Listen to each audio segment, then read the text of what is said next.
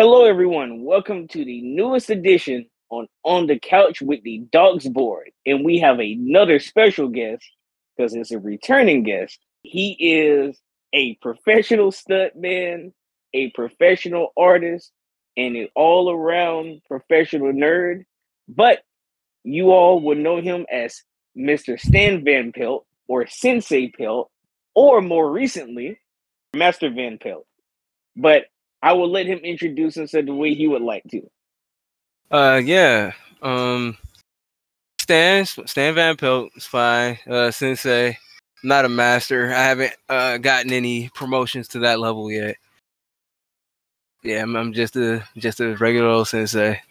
Okay, I'm glad you actually said that, Stan. Part of the reason why I said Master Van Pelt is because he has actually opened up his own dojo called North Star Karate.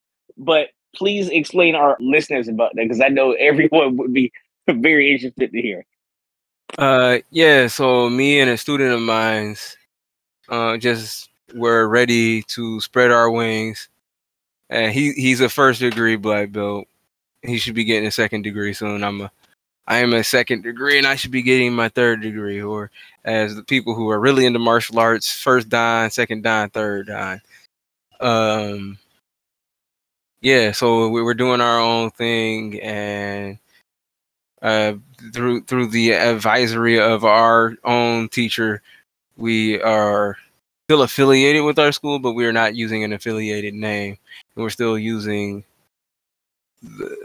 teaching what is called Tai Shindo Karate. It means my heart way. It is a pretty much an American form of karate, derivative of Shotokan and several other martial arts. And we are making our own spin on it and updating it in the way that we feel is more in line with what people want to learn and how people want to learn now. We actually, right now, we haven't been open up long, but we do have one student, and that we just did a tournament with them. They took first place in sparring, first place in. I wasn't there, so I don't know what they took first place in the other thing, and then they took second place in katas or forms. Excellent. But I don't think we actually went over this in our last interview. I listened to it recently.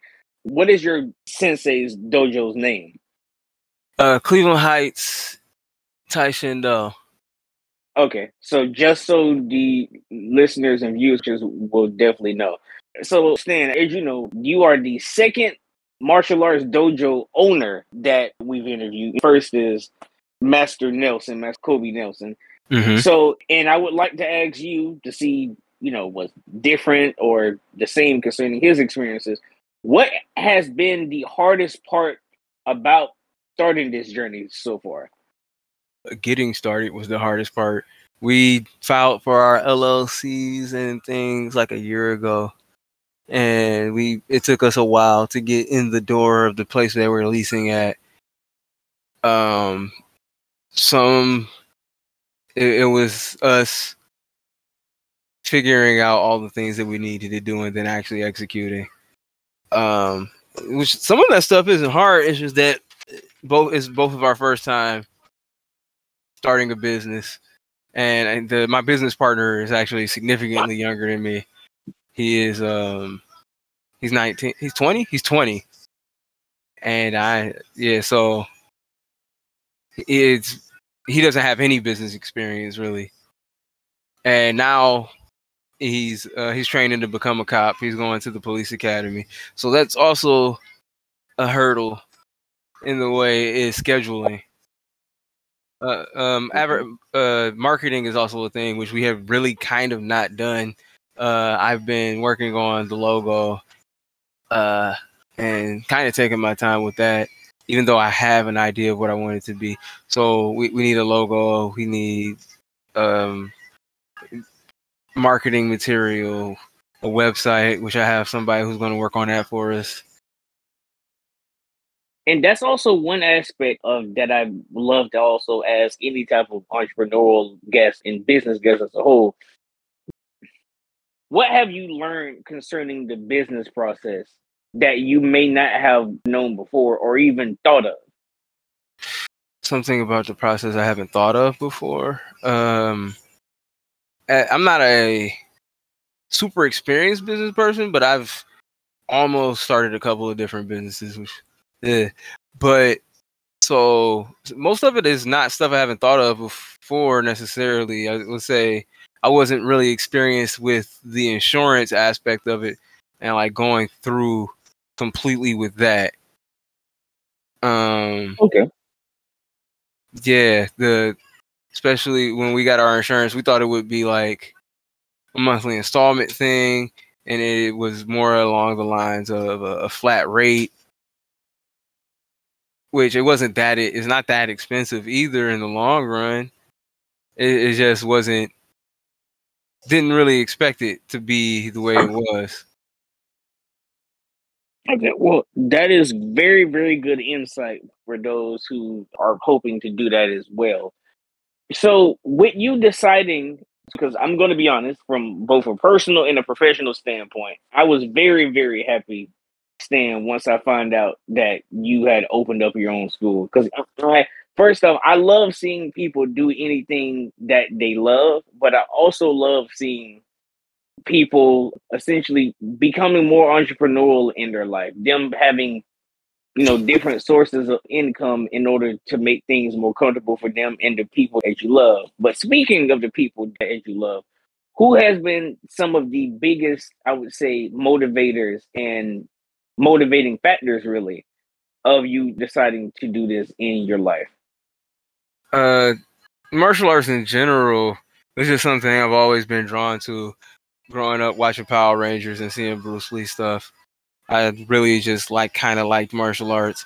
There's no person necessarily close to me in my life that did martial arts that I grew up with it or admired, but those things were big time factors. Okay. And as far as opening the school itself, Darnell, I kind of have had different things where at some point I wanted to do it, and Darnell came to me and he was basically like, I want to start my own place. Part of his second degree is learning how to teach and being a teacher, and he just wanted to be able to teach his way. And I don't have too much issue with the way he teaches. I support him as a teacher. So I was like, basically, yeah, we can do this. I think that you are a great teacher, and I can be a great supplementary teacher to you as well. I mean, I can be a main teacher as well, but yeah. And so we went through the steps of opening this up. He has a contact because he's been doing jiu-jitsu, and a guy he does jiu-jitsu with basically had a place where we could lease from. He is a Tai Chi teacher. His martial art is called Green Dragon Tai Chi. Cleveland being the small city, I met him before in my life. So even though I don't know him closely, I already kind of knew the guy. I'm happy everything turned out as well as it has so far, and I know it's going to be better in the future. But overall, how long have you been teaching as a whole? I mean, technically, I've been teaching since I was a green belt. I'm not exactly sure when I got my green belt. I've been a black belt for about 4 or 5 years. First degree for us. Second degree is your teaching degree. I think third degree is actually Sensei. If I looked that up and was to be 100% accurate about it. But I've been teaching since around green belt. But I also went into my school with not necessarily a martial arts background, but a fighting background. There's already I read a lot of books about martial arts, and you can learn martial arts that way, honestly, especially if you're super into kata Kata is just forms. If you do your form based off of the pictures, then that is the form. Though I'm not necessarily a form person. And it's just trial and error. All martial arts grew from people learning what works and what doesn't. So that was my background, was originally like looking at things, looking at people, being inspired by them, practicing it, sparring with other people, seeing what worked and what didn't. And then I went into, when I was like 19, I started karate. Yeah. Would you say you've gotten pushback from different people that you know or may not even know in the martial arts community concerning your methods and your philosophical beliefs on practicality? Because I've heard, many times of you talked about practical aspects of martial arts and how certain things people may do or may believe aren't the most practical. So everything has its place. Everything, martial arts wise, everything has a time, a place, and a reason. As far as some of the things that aren't necessarily practical in traditional martial arts, I wouldn't speak out against practicing them, because they are still great exercise. They're excellent exercise. They're awesome exercise, in fact. And they'll help you be more flexible. They'll help reduce injury. And then you should also practice separately practical application. You should practice, if you do kata, you should practice bunkai, which is the meaning of the kata. You should learn the reason why and what and where. And I'm not going to complain about how anybody else teaches or what anybody else does. I have whatever, outside of the people who are teaching make believe and teaching energy throwing or whatever, and like they get people hurt. They get people out here thinking they can defend themselves, and they get people. Those are the only people I have to say anything against. But the way you want to teach and the way you want to focus on, some places don't even care about the martial or the combat aspect of martial arts. In China, the most common version of Tai Chi is for exercise. Like, it's not taught. The version of Tai Chi for fighting is not taught that commonly. So, and it's because martial arts is seen as something to prolong your life. Fighting could prolong your life, but also just exercise every day can. So everything has its purpose. If somebody only knows how to flip, spin, twist, they're a tricker, that's cool. Some people can't do that. That's still a discipline. If some people just fight and they're not good at kata or whatever else have you, I'm cool with that too. That has a discipline. There is a strength in that. It's just that find your lane and be great at that and be disciplined. As far as some moves are concerned, people show certain types of movements or certain things, and some people will be like, well, I would do this if you did that. And it's like, that's cool, but this specific move is used at a certain time. Every move isn't always applicable. And the way you learn it, it may look like this is a terrible move always, but you would only do it in like retaliation to certain things or in certain circumstances. Fighting is circumstantial. I always like hearing your interpretation and your explanation when it comes to things of that nature. And I would say, even from people listening, they would like it, because I know martial arts is something that a lot of people will they may be hesitant because they may know what school to go into, or they may not know when they should actually start. But you giving that perspective is a big help for people who are just getting into that world, so to say. But not just when it comes to your teaching, but also when it comes to your other form of employment concerning your stunt work. As you know, everything has been going on with the different writers and actors guild strikes. Yes. And part of the reason also I want to have you on the show is to have you talk about that, since you're one of the stunt people that we've had on the show. What is your opinion and perspective? Bruh, I don't know what I can say without getting in trouble. I don't have my perspective. I think people should be paid fairly. I think that is that. I think my real perspective. Okay, so my perspective on it is this. I think there are a lot of people outside of the work of the movie industry that have a lot to say about the movie industry that don't know anything about the movie industry. I've been seeing tons, and it's like you shouldn't look at comments, but I like to look at comments because they're entertaining. Sometimes it can be funny. There are a lot of people who just have a lot to say that don't know like head from tails about what's actually going on. There are people who are like, these actors don't need more money, and it's like, that's cool, but even though the millionaire actors are on strike, they're technically on strike for people who aren't millionaires. They're on strike for the people at the bottom. The grips don't get paid well. Outside of just the actors, there are people all the way up and down who work on the movies. They every, like, when you look at it, ending credits, all of those people make money off of the movie, and like everybody's not getting paid well. Everybody's not making $1 million.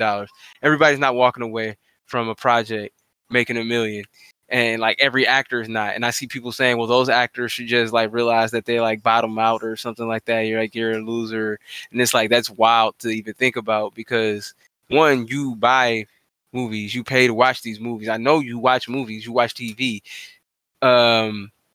Without filler actors, without smaller level actors, a lot of this stuff just like loses a lot of its organicness. They're trying to replace us with AI, and that's trash.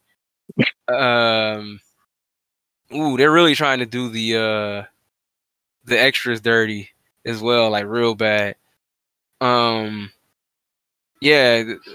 concept of residual checks is not something a lot of people understand or get.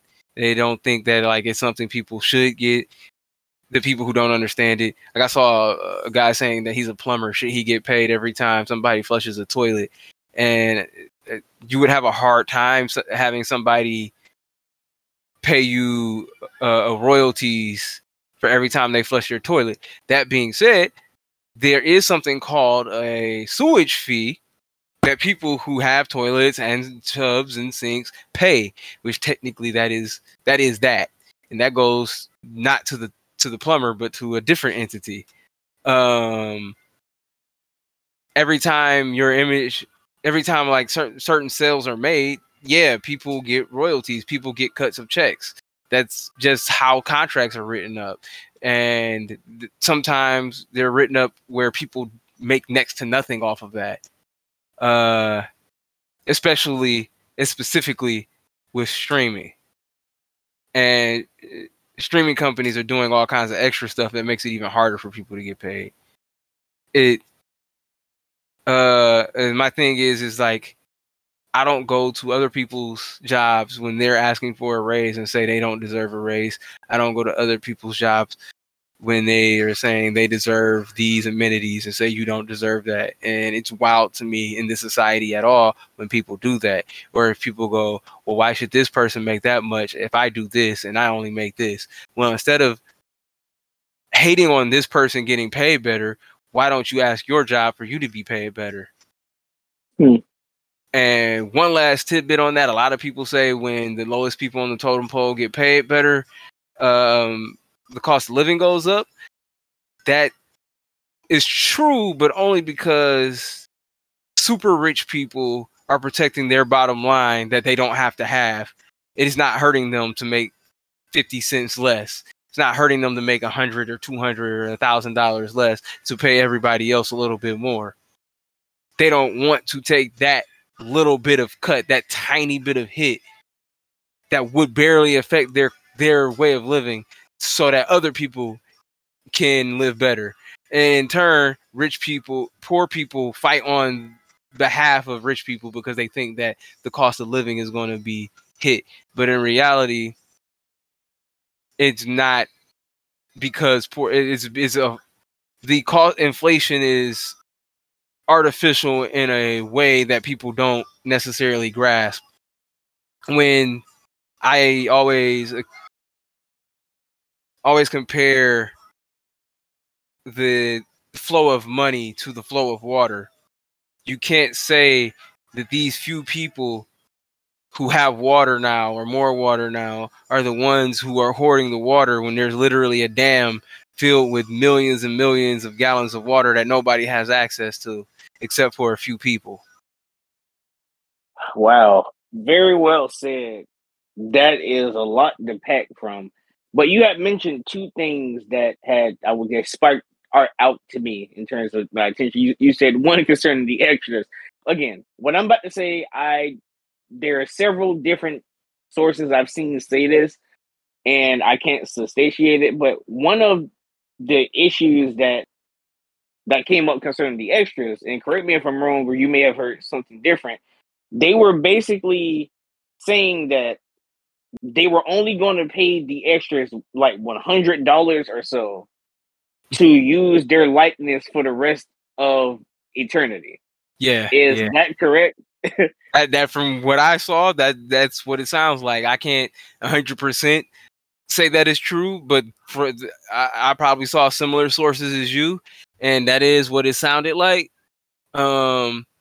I do get emails from SAG, and like I've been trying to look at some of that stuff, and some of it I haven't been like going completely through. But I think that was something that they were talking about, is like they were going to download their images, pay them for a full days of work, one full day of work, and then have the rights to their images forever, which is wild to think about. That's it, like you get no residuals, you get no royalties off of how you look. You could be, they have the rights to so they could use you for whatever. You could be doing whatever wild stuff as far as your contract or whatever. And you don't even know. And I mean, the contract could even have clauses in it where it changes down the line, like 50 years down the line, they can have you doing wild stuff or whatever else have you. It could be degrading to you and you wouldn't even know. And to think that, like, because as far as I'm concerned, because of human society, the society we're in now, there are definitely people who would take that offer. I don't think the majority of people and everybody would, but there are people who would take that offer. That's sad, because especially I know for blacks in the entertainment industry, I know it's already hard to get any type of footholding, but I can't imagine you being put into a situation where you would have to take that offer, which I hope that never becomes the case. But I'm glad that at least this strike is trying to go against things like that. But the second thing you brought up is concerning your residuals, because a lot of people do not understand the concept of that. Like you said, Jason Weaver, professional actor, singer, he was the original singing and overall talking voice for Simba in the original Lion King film. Jason Weaver. Oh yeah, he made a lot. Yeah, right, because they had offered him and his mother $2 million flat rate back in the mid-90s to voice Simba and to do the singing. His mother turned it down because she figured out if they're offering him $2 million just for what people may have considered a B movie at the time, which The Lion King was considered a B movie before it came out, then they must really think that this is going to do great. It did, and he chose the residuals, and like he says, he's made well over $2 million from his residual checks. So the fact of which I support anything that helps anyone, but in particular, I support anything that helps Black workers of any regard, be it actors, voice actors, writers, cinematographers, stunt people. Hey, even the actor's assistant who goes to get Panda Express because PF Chang's isn't open for an actor. I support them being successful and get whatever money they get for their hard work. So, in your opinion, Stan, concerning that, what do you think should be the case going forward for residuals? Let's say not for a specific project, but how do you think residuals should be negotiated for most projects that is done through Hollywood? That's not something I'm comfortable saying. Mostly because I don't know the complete ins and outs of contract and pay. If I understood it, contract and pay on a lawyer level or on a higher actor level, that's something I could say.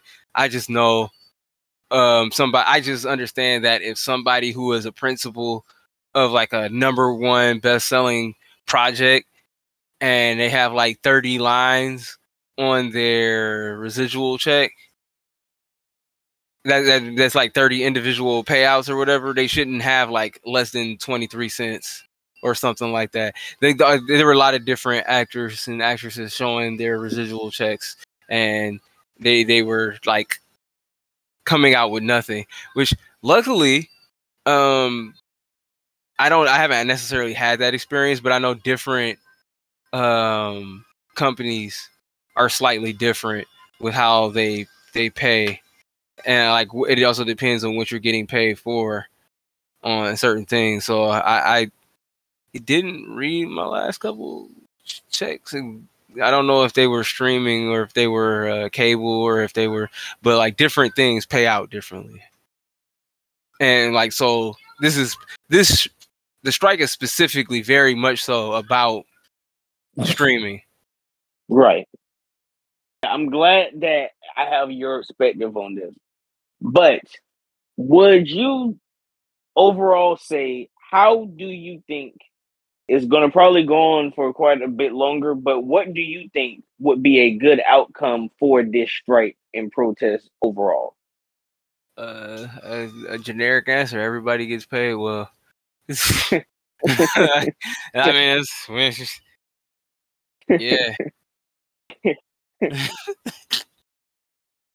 And this is also part of the reason why I'm, like I said again, why I'm glad that not just you, but everyone who I know in my life to a certain extent has gone, and even people that we've interviewed have gone to put their eggs in so many different baskets. Since the COVID era has started, it has really showcased people the frailty when it comes to how different industries and how faint those industries are when it comes to placing a foothold in the zeitgeist of overall economics.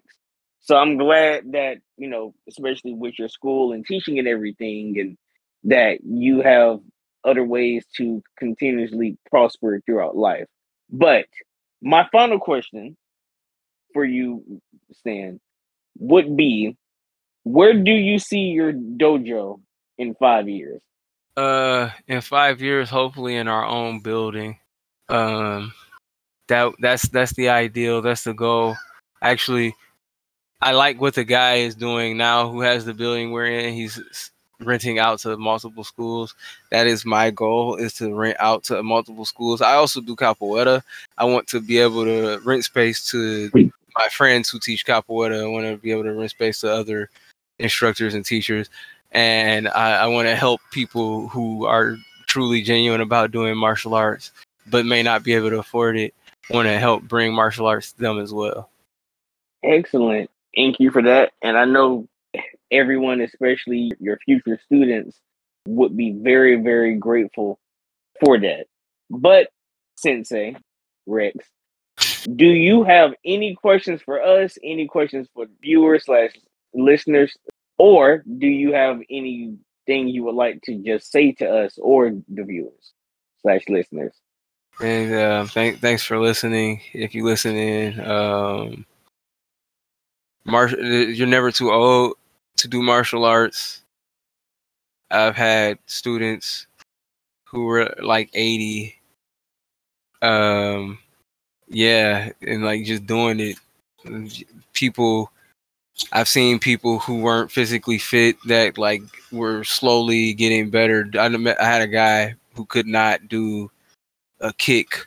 He could barely get his foot off the ground, and then he was able to kick up waist high. This isn't something you have to be good at going into. It's something you get better at as you practice it.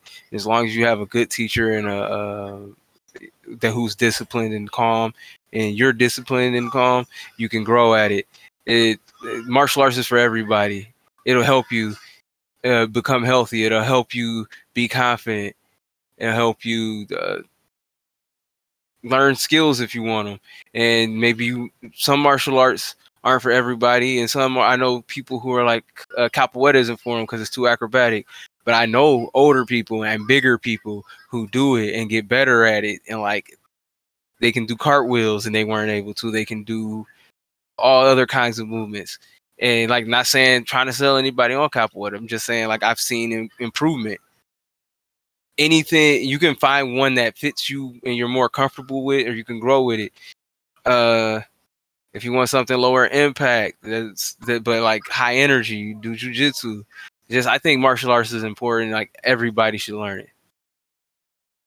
Thank you for that. And I know that's going to resonate with many, many people. But just before I forget, Sensei Apato, where could they follow you? Where could they follow your school and the social media handles and everything of that nature? Whew. This is one of the aspects I need to be more professional at. I gotta have all this stuff. North Star TSD Karate on Instagram. I'm gonna make a Facebook. We don't currently have one. This should be North Star Karate. Those are only places right now. If anybody wants to follow me, I'm Apato Rex on Instagram. If you want to support my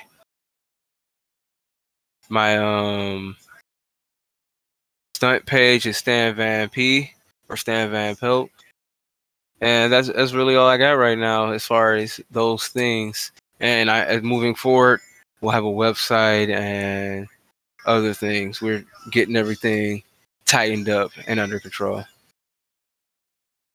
Excellent. Well, for those who are going to see the YouTube version, including for all of those things to be in the description, as always, it will also be in the video version going through while we're talking. Thank you. Well, everyone, again, please follow him on all of his social media handles and things of that nature if you're interested in learning about his work and or his dojo and things that he'll be doing. As always, once this interview is edited and finished, it will be on all of our streaming and download platforms, and it will be on YouTube soon after that. But again, thank you, Stan. Very appreciate the second interview. Again, it's always an honor to have you. I know everyone else is going to be very, very happy to hear this as well. But if that is all, everyone, thank you for listening. Doc and Sensei Apato Rex signing out. All right, see you.